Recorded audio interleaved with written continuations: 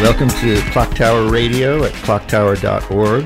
I'm David Pelosi, and I'm talking today with Jason Forrest, also known as DJ Donna Summer previously. And Jason is I'd call him a polymath. Wow. He is the founder of Network Awesome and also the record label Cock Rock Disco. And in addition to creating his own television station, which we'll be talking a bit about, he's also a musician and pretty internationally acclaimed for, I don't know what terms they use anymore, breakcore, drum and bass. I'll let you define it because okay. I'll give it a shot. Because things change so much. And he recorded under the moniker DJ Donna Summer for a few years and then started recording under his own name. And previously he was a fine artist, primarily working in photography and also an art critic. And you can check out networkawesome.com to see what that's about, and cockrockdisco.net. So welcome, Jason. Thank you very much. All right. It's great to be here. Yeah, it's fun. So first I wanted to just have you kind of introduce Network Awesome. And, you know, I kind of hate those elevator pitches in 3 sentences. Tell me about your life's work. So take 15,000 words and go. Yeah. You know, it is really a funny thing for artists when they have to basically give that elevator pitch. And everyone in life pretty much has to develop that. But I've always found that artists were particularly bad at it. Horrible. You know, they're just like, I'm horrible. a painter. Yeah. I paint cars. and it could literally be a portraitist or, I don't know, an abstract sculpture that comes up with that. Yeah. I mean, the words are so limited. Sculpture. You know. Well, I chased a venture capitalist around for about 2 years, and I got way better at coming up with that elevator pitch. So, Network Awesome is a long form media content platform. Wow. What we really are is we. So I'll take that and give you the slightly longer version. My wife and I and son were living in Berlin, Germany, and I found I was interested in culture, predominantly TV culture, but didn't really find a place for it online. There were certain archives that had bits and pieces, but it didn't really feel like quote unquote TV. So I started Network Awesome. Network Awesome basically curates YouTube content into a TV channel. And a channel like that, a brand, is basically just a curatorial service that puts a wrapper around all these different types of media. And what I found is that the people like myself and our users were just interested in certain types of content that they just found interesting, right? And it's kind of a hard thing to put your finger on. And I mean, again, talking to investors and stuff like that, like people would try to always get you to come clean. What's interesting? Right. And you're like, I don't know, but when I smell it, yeah. you know? Or do you ask them, well, what did you like on TV when you were a kid? And they're like, oh, I love this show. And you're like, that's it? Pretty much. Well, what I did find by a series of strange events was I found myself reading the early branding documents for MTV, which were available online. And it turned out that I actually knew the gentleman that had written it, who was the first creative director of MTV. Strangely enough. Right. And it always works that way. Yeah, you're just like, how in the hell did I learn to meet this guy? Anyways, and they basically, being a teenager when MTV first was introduced, it was a brand that differentiated itself immediately because there was a new media, the music video, but it was a generational shift. And these documents were amazing at basically positioning early MTV as a brand for a generation to adopt. Mm-hmm. And basically what I came up is that diversity of the content was completely divorced from the adoption of the brand. And so I tried to do the same thing. So basically Network Awesome carries anything from documentaries on contemporary artists to Japanese kaiju cartoons to collections of robot animals to Deep Purple on German TV. Yeah. I mean, it's a shockingly wide spectrum of content. Yeah. Vegan black metal chef, I think, is a good one. A particularly good one. That's very well If you played. want to know how to make pad thai, he's the guy to teach you. Yeah. Well, that's the thing that's so funny about Vegan Black Metal Chef is that he's actually quite a good cook. Yeah. His knife collection is pretty good. Yeah, exactly. He'll cut carrots with one of those like crazy Rambo knives with spikes and pentagrams. Right. So some of it is TV shows that we loved as kids, and then some of it are just these things that people on YouTube just like Vegan Black Metal Chef is just like, this guy's cool. And so those things, do other people introduce to you, or are you kind of constantly online like, oh, look what I found? I mean, you have a huge network in Network Awesome, yes. right? So Network Awesome has, I'd say, around 90,000 individual clips that have been curated, and they've been organized into, I don't know, let's just say 20,000 discrete shows. Uh-huh. A show is what we consider to be like the wrapper. So that could be like a whole movie, a 2-hour movie, or a whole documentary, or it could just be, actually, for example, one of our curators, Marcus, curated every John Cage piece of audio for his career, and it was something like 6 days long. Yeah. So all of the different videos were put end to end, and it was like, I don't know, 85 different videos that he was able to find over a month period to create this like many, many long day show. Yeah. So, but basically it's a platform, and so we invited a number of curators in, and all different types of people submitted shows, and I think there's like 86 curators. Yeah. There's 5 head curators who are kind of responsible in organizing what we call a day. And a day is 6 shows, and any one of those shows could be an indeterminate number of clips. But they pretty much run from about 4 minutes to 4 days. Yeah. Anyway. Yeah. And some of them are full films. Some of them are just collection. You have a whole collection section of. There's one Robots and Beer, which is pretty good. Robots and Beer, which is just commercials about robots and beers, or people using robots to pour beer. It's actually such an open concept that it's been fascinating to see how people use the forum. So, for example, this one guy up in Boston who's amazing, Brian Kane, he went through and curated all of these identical introductions. For TV stations. So, for example, if you're a TV station in Washington State, you would buy this like production ready pack of basically some pre-made footage and some audio, and they would basically make this song, like, we're coming to you, you're waking up, you're drinking coffee. And then the same company the next day would do that for the company in Cincinnati. And so all of them have like this super, I mean, they're all different, but they have this real amazing thread. Right. But the song's the same. Yeah. So like, hey, Cincinnati, you're waking up. You're drinking coffee. That one's amazing. That one's just a great piece of art. Yeah. That one seems to, that could wear you down, I think. Well, kind of like... we were just talking about the Beaver Trilogy, which is basically a short movie that was remade 3 times over a period of 10 years. And it's kind of similar in that you start seeing the differences in each one of the videos, and you start really getting into it. The song's pretty snappy on its own, too. So Yeah, speaking of that, and maybe this can work as a segue to music, and maybe how your experience making music and sampling kind of feeds into Network Awesome. One of the other things I love on Network Awesome is Pogo, which seems to me, in a lot of ways, to take a lot of things you do and puts it together. I mean, this I don't know who Pogo is. I think he's Australian, although I don't remember that. Is he? I don't know. I have a feeling. I just watched. But he or she, I don't know. It's a guy. He takes classic films like Willy Wonka and Disney's Alice in Wonderland and Mary Poppins, and kind of samples the film to create music, and also like the dance scenes. And it's what you think about when you think about a DJ sort of mixing music and video scratching almost.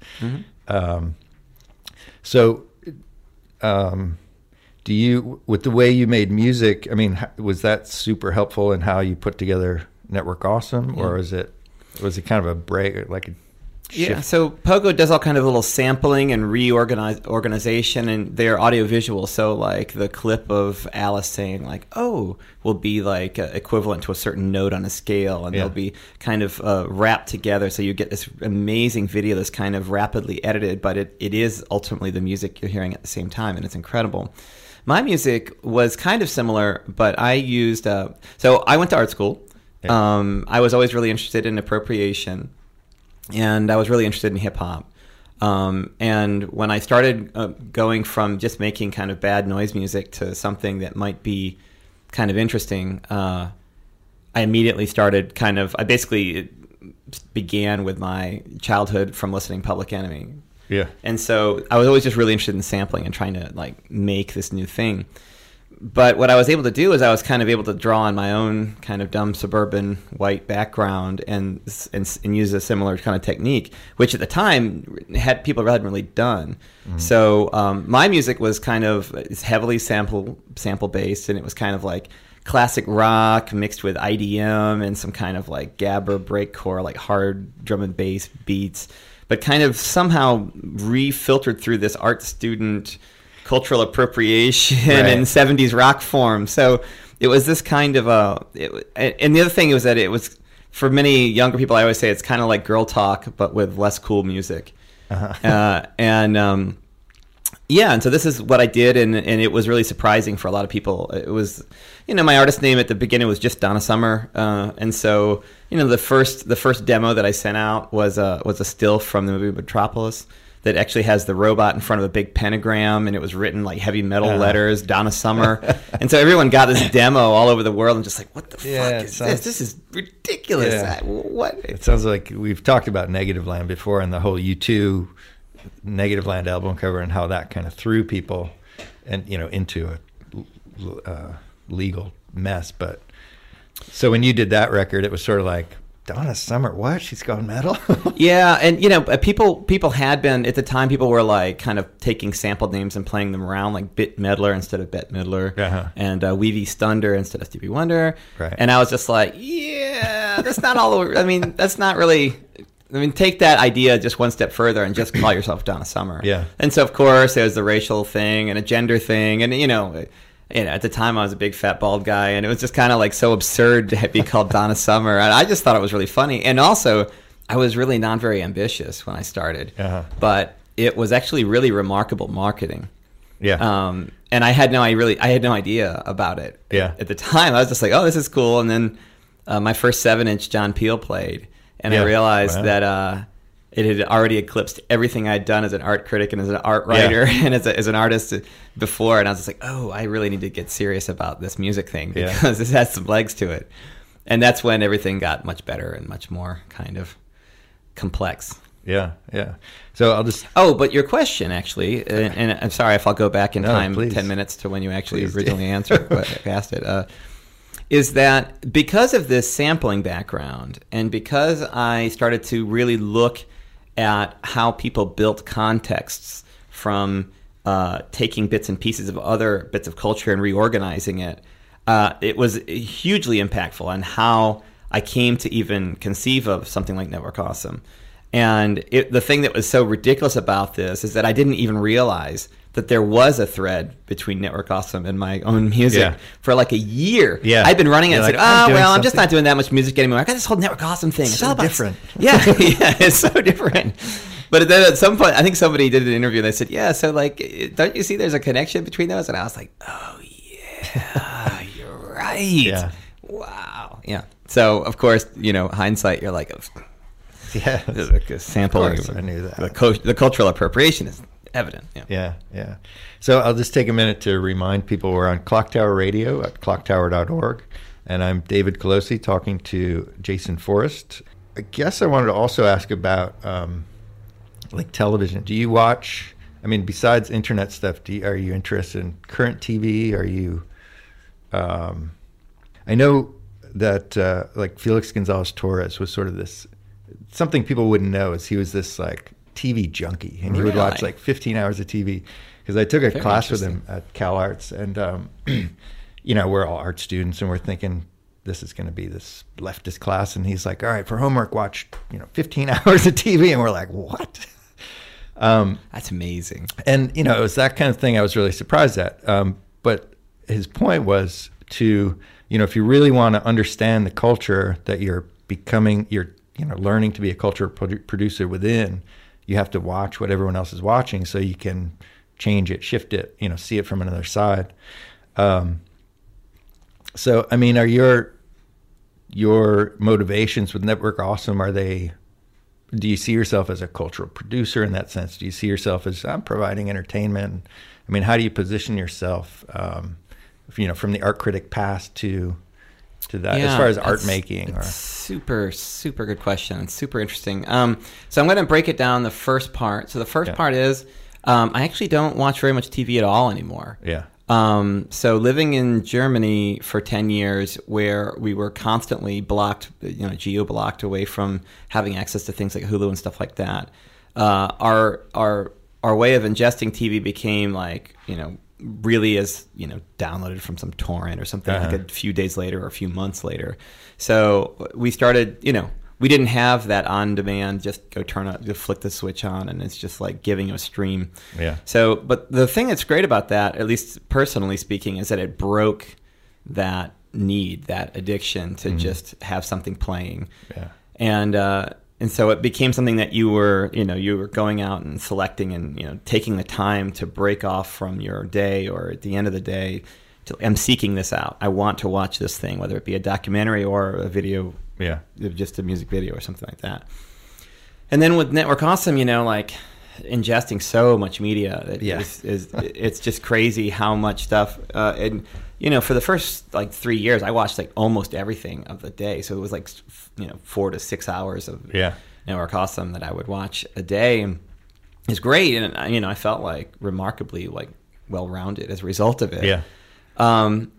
But now we moved back to America from Germany, and so we do have the capability of watching TV, and I find it just loathsome. I actually truly hate broadcast TV at this point.